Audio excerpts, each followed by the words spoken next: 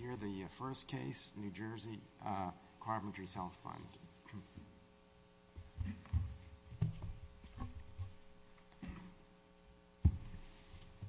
May it please the Court, Christopher Johnson for appellants FHFA and Freddie Mac. Under the HERA statute, FHFA as conservator succeeded to Freddie Mac's legal claims. This is particularly true regarding mortgage-backed securities claims like those here, which, as this Court noted in FHFA versus UBS, Congress had specifically contemplated when enacting HERA. As this Court said in the UBS case, whether, where, and how to assert those claims are decisions that Congress entrusted to FHFA. Indeed, they're policy choices, where FHFA must balance the needs of the housing markets against things like the health and stability of the financial markets. And here, the choice that FHFA made in 2011 with respect to the Novastar bonds that Freddie Mac purchased was not to sue Wells Fargo. How do you respond to the argument, sir, that once FHA had made a decision, as it was thought to do, deemed to have done in this case by not opting out, that the statute 4617F should not be understood to deny that decision its full effect? So FHFA never had the opportunity to opt out. It was never given notice by the class plaintiff, and that's undisputed. As I noted, under the HERA statute — Conservator for Freddie Mac. Excuse me? Conservator for Freddie Mac? It is indeed. And Freddie Mac got notice. Freddie Mac got notice, but Freddie Mac is a separate entity from FHFA. Freddie Mac is a private corporation under conservatorship of a federal agency. And nothing in HERA makes Freddie Mac an agent of FHFA for things like service. And so your position is that unless FHFA got notice themselves and said, we agree to be part of this class action, that any notice or inaction by Freddie Mac could not in any way create jurisdiction by the court? That is absolutely correct, Your Honor. In fact, the district court here held that FHFA was a member of the class. And notwithstanding that, and certainly the class plaintiff and the defendants all knew that FHFA was the conservator for Freddie Mac. Freddie Mac was not just some investor in these certificates. In the two bonds that are at issue, it was almost certainly the largest single investor. It had 50% of one of the issuances and 40.5% of the other issuance. And so FHFA's conservatorship of Freddie Mac was publicly known in 2008. It was actually known to both class plaintiff, which had excluded FHFA and Freddie Mac from another MBS settlement, and also known to the defendants who were litigating with FHFA on behalf of other parties. Let me ask you a practical question. Even though you didn't get notice with regard to opting out of the class, they say that your client knew that this litigation was proceeding, obviously, and yet didn't take any action to not be part of the class. So what was the reason for not bringing this to the district court's attention earlier and saying we shouldn't be in this class? Your Honor, FHFA did not become aware of the opt-out deadline until — Not the opt-out deadline, but the fact that FHFA was that these claims were being considered part of the class. Certainly at that level, that was known, right? Not about the opt-out deadline, but why wouldn't you go in early and say we shouldn't even be part of this class? This is wrong. You don't have jurisdiction over us. FHFA was unaware of the class notice, the deadlines. The plaintiffs cite some cases in which FHFA referenced the New Jersey Carpenters action, and they say, oh, well, the FHFA must have known, clearly knew about this case. What they cite goes back to 2013 at a time when the class plaintiff was still litigating whether these two bonds were part of the case. The district court had dismissed the claims respecting the 2006-3 and 2006 issuances. The plaintiff took that case up to the Second Circuit, and that was not resolved until 2015. That's after the things that they cite where, you know, FHFA may have referenced the Second Circuit's opinion in some other filing. But even then, you were sort of fighting over the opt-out and the extension. You had a much bigger argument that you're making to us today, which was like there's no subject matter jurisdiction here. That is correct, Your Honor. That opt-out and class notice relate solely to personal jurisdiction. Personal jurisdiction is irrelevant absent subject matter jurisdiction. And 4617F, under this Court's jurisprudence, strips courts of subject matter jurisdiction to affect or restrain the FHFA's exercise of conservative powers. And there can be no question that the judgment at issue here, which purports to enjoin FHFA from litigating against Wells Fargo and seeks to release those claims, constitutes a restraint of the FHFA's conservative powers. One of the arguments they make is that if you interpret the statute, any adverse action against a claim, that basically that they have to win every lawsuit, that if you interpret the statute this broadly, guarantees victory for any Freddie Mac claim. What's your response to that? Your Honor, no one is making that argument. The 4617F applies to FHFA's litigation power, the same as it applies to any of the other powers under HERA. Those different powers are indistinguishable with respect to 4617F. The issue is once FHFA elects to sue, it is subject to all rules and procedures applicable to any litigant other than those that have been specifically altered by HERA or another statute. But the decision of whether to sue, which is the issue here, is a decision that is protected by 4617F. And this Court's — Let's say we disagree with you on the notice question. Then your best argument is what? That the notice is irrelevant because the district court lacked subject matter jurisdiction to restrain or affect the conservator. So are there any judicial actions that are permissible under 4617F? There are judicial actions if FHFA invokes the court's jurisdiction. The 4617F has an exception for except as requested by the director.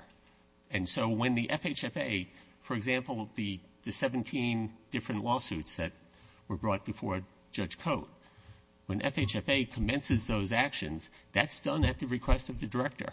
And FHFA is then subject to the court's jurisdiction.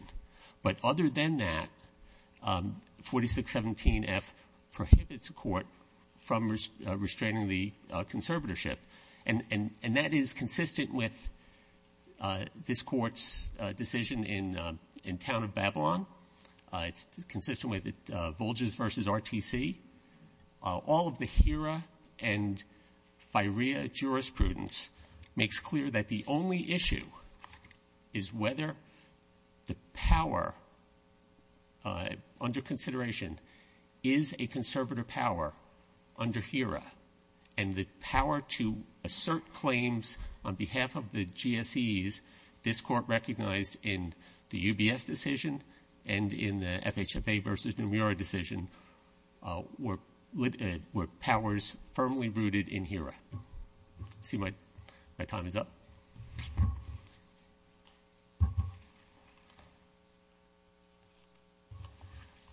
May it please the Court, Joel Laitman for New Jersey Carpenters. What Mr. Johnson just said and reiterates in his papers is that there's no question that the plain language of 4617F, that all, he interprets it, all class action orders from day one restrains the FHFA. First of all, if you're given an option, just as a matter of logic, not to have the class action order apply, it doesn't constrain you. But this record is actually — There's two issues with that. One is that they're saying Freddie Mac got that option, not them directly, right? Correct? Correct. Well, Freddie Mac, this is a Securities Act. And the statute requires an affirmative act, not an inaction, but an affirmative act. It specifically says at the approval of, right? Yeah, but the judicial action, they had an opportunity to reject the class action order. The perfect example is something Your Honor indicated, which is they say repeatedly they were constrained by the appointment of plaintiff's lead counsel in 2009.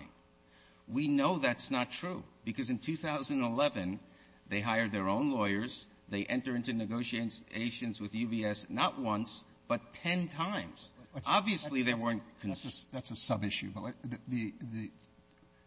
would you concede that they have exclusive control under the statute of the legal claims, right? We've said that in UBS, that they get to decide where and when to bring legal claims that belong to Freddie Mac, right? Agreed? That's correct. So by what you're saying is, notwithstanding the statute, that suggests that they then have to affirmatively decide where those claims are brought, that through the inaction of Freddie Mac, they could lose control of those claims, right? Isn't that what you're arguing to this Court? That because Freddie Mac didn't opt out, they lose their exclusive control over these claims. However, yeah, but the point is, what our position is that Freddie Mac, they had an obligation, a minimal obligation as conservator, to make sure, if they really cared about these class action litigations, so that's like a negligence argument. This requires an affirmative act by them of saying these claims should be brought here. And you're saying, well, they were negligent. They should have checked with Freddie Mac about this. What would your position be if they didn't know anything about this lawsuit at all? Suppose they knew nothing about this lawsuit and Freddie Mac failed to opt out. What's your position on whether or not this statute would prevent them from having to live with this class action settlement? What would your view be on it? Our position is that they would not because of how you interpret the statute under O'Melveny. O'Melveny says they would not. When you say they would not have the claim, they would lose that claim. They would lose that claim. They would lose the claim if. How does that put them in exclusive control of the assets and the claims that belong to Freddie Mac if Freddie Mac can forfeit the claims on their behalf?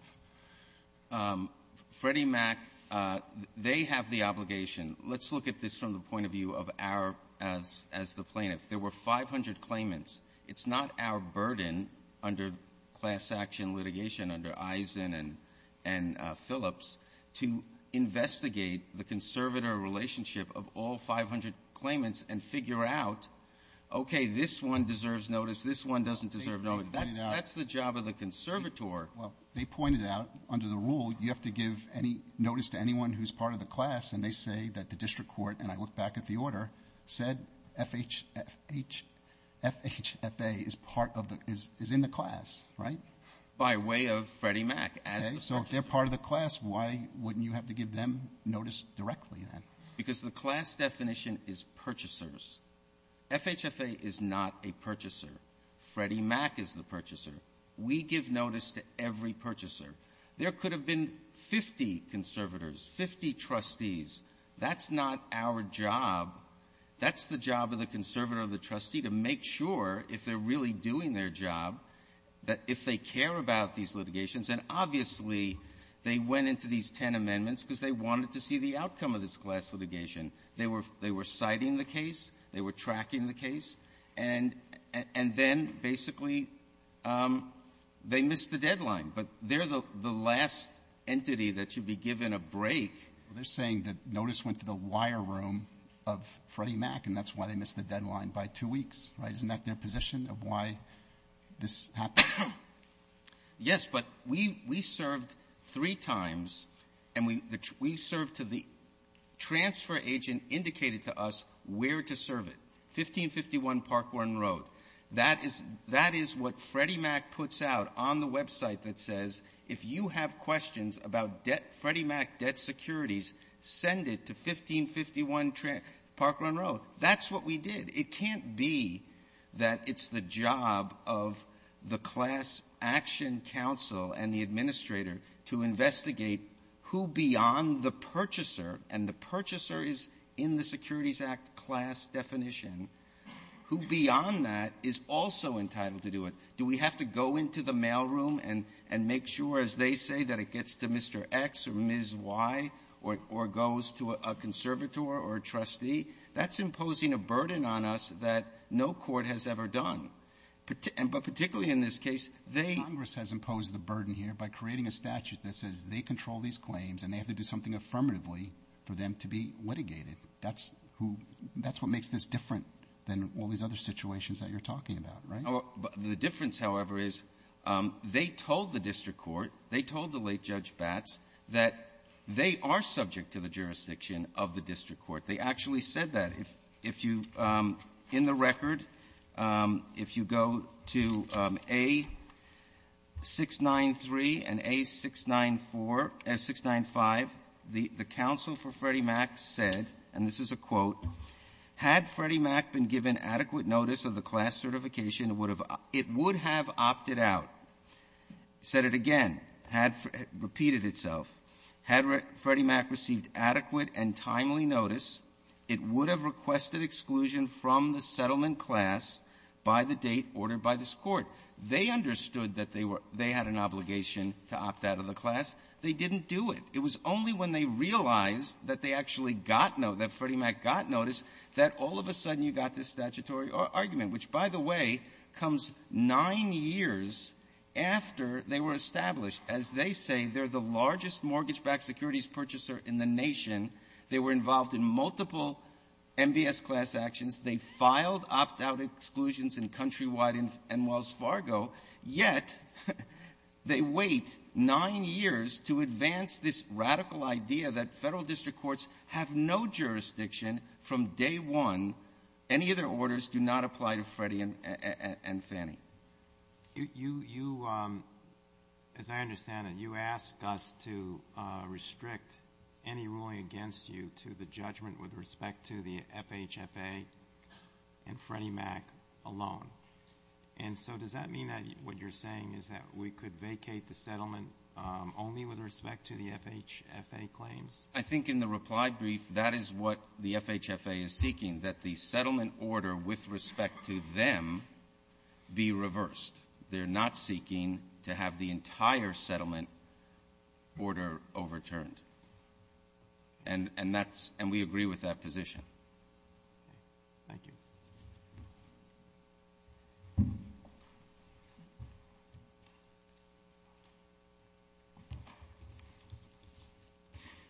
May it please the Court. Alan Turner representing the defendant appellees.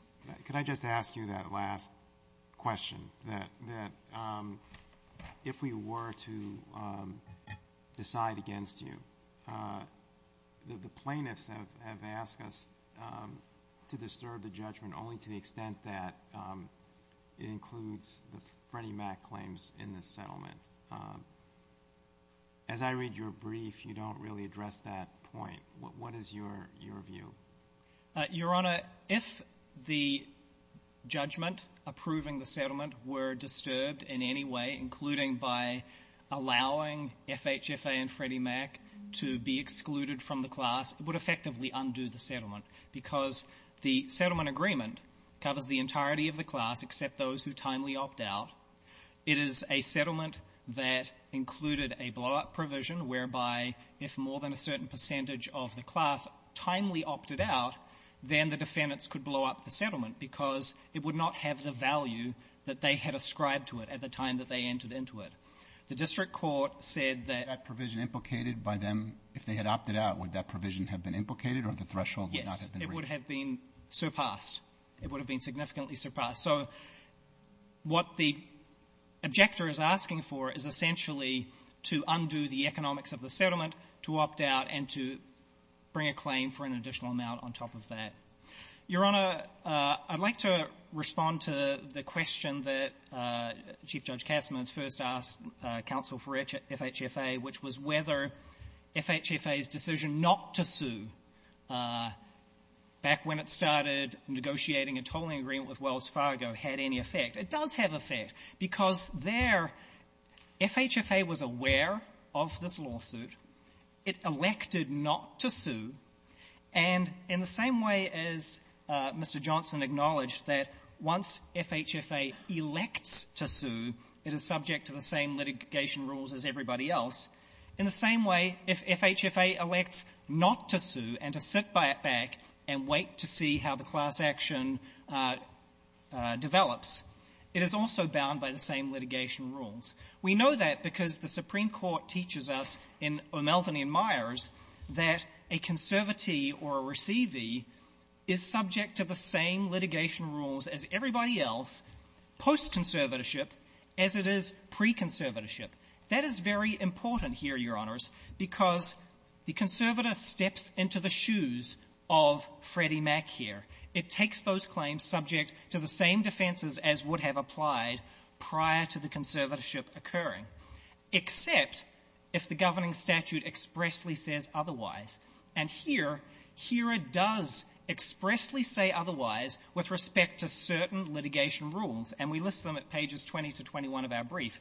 Those include both substantive and procedural rules. I know, but those rules all relate to once they're in a litigation, how certain procedures would or would not apply to them. This is a question of whether or not they are subject to this litigation at all. And the language is it has to be at the request of the director. And you're saying to us that notwithstanding this affirmative requirement, we should infer that it was implicit approval because they did not act. And I'm not sure how you get that from that language, at the request of. Isn't that what you're arguing? That they implicitly were approving this going forward because they didn't do anything. But it seems to require an affirmative act on their part of saying we are part of it. We agree that this is where this litigation, this claim should be brought. The appellees are not arguing that there was any request by the director. Or any affirmative act. There's no affirmative act. Correct. But the question, Your Honor, is whether not whether FHFA can make a decision to bring a claim or not. Of course, FHFA is empowered to make a decision, but and where to bring it. Where to bring it, not just whether to make it, right? And they, for whatever reason, decided they did not want to be part of that litigation at this point. They had their tolling agreement in place, and there may have been a strategic reason for it or not. But it doesn't – there's no exceptions because they made a strategic reason not to affirmatively enter that litigation. The viability of the claim falls to be determined by the same rules as applied to Freddie Mac, a private corporation, post-conservatorship, as it did pre-conservatorship. That is what O'Melveny Once they agree to be part of the litigation, that's the part that I'm having trouble with, that they have to agree to be part of the litigation. That was never sought and obtained in this situation. I mean, we have all these cases here that say you cannot limit their contract-making function, right? Correct. Okay. So their response to that, which I think is a compelling one, how can you limit their litigation-making function? They have two different functions. They can enforce contracts and they can litigate. And even though there are all these cases that say you can't infringe upon their contract, in courts you have to stay away from their contract-making function. What you're suggesting to us is that courts, without their permission, can infringe upon their litigation-making function. Courts are not being asked to infringe upon their litigation-making function. The courts are being asked to determine the viability of those claims by the same rules as apply post-conservatorship as apply pre-conservatorship. That is what O'Melveny requires. Were it otherwise, FHFA or the FDIC, because the same statute applies to the FDIC, would be in a situation where O'Melveny doesn't really address the situation. O'Melveny talks about putting them in the shoes of Freddie Mac, and they have all the same claims and rights that Freddie Mac has. It doesn't say that when you have a statute like this that should be ignored. It doesn't address this, right? We're not suggesting that 4617F should be ignored. We are saying that there was no restraint on FHFA's exercise of its conservatorship powers or functions because it had the ability to decide whether, when, and how to bring a lawsuit. It had the ability to appoint counsel to Freddie Mac. It had the ability over an 8-year period to bring a lawsuit against the underwriters here. And it didn't. That is something that it could have done but chose not to do. It made the decision not to bring a suit. The normal rules of class action litigation under Rule 23 are unchanged by HERA. Were it otherwise, HERA would have expressly said so, and it has not. I see that my time is out, unless Your Honors have other questions. Thank you. Your Honor, the O'Melveny issue, or members of the panel, the O'Melveny issues are washed away by this Court's 1992 decision in Volches versus RTC, where this Court held that FIREA 1821J, which is identical to 4617F, stripped courts of jurisdiction to enjoin the RTC from selling the assets of a failed bank in receivership. Prior to the receivership, the failed bank did not have the protection of 1821J. RTC stepped into the shoes of the failed bank, and once it did, it was able to assert that protection. The appellees say more than a dozen times throughout their brief, and you heard more of it today, that this is basically just a routine class action.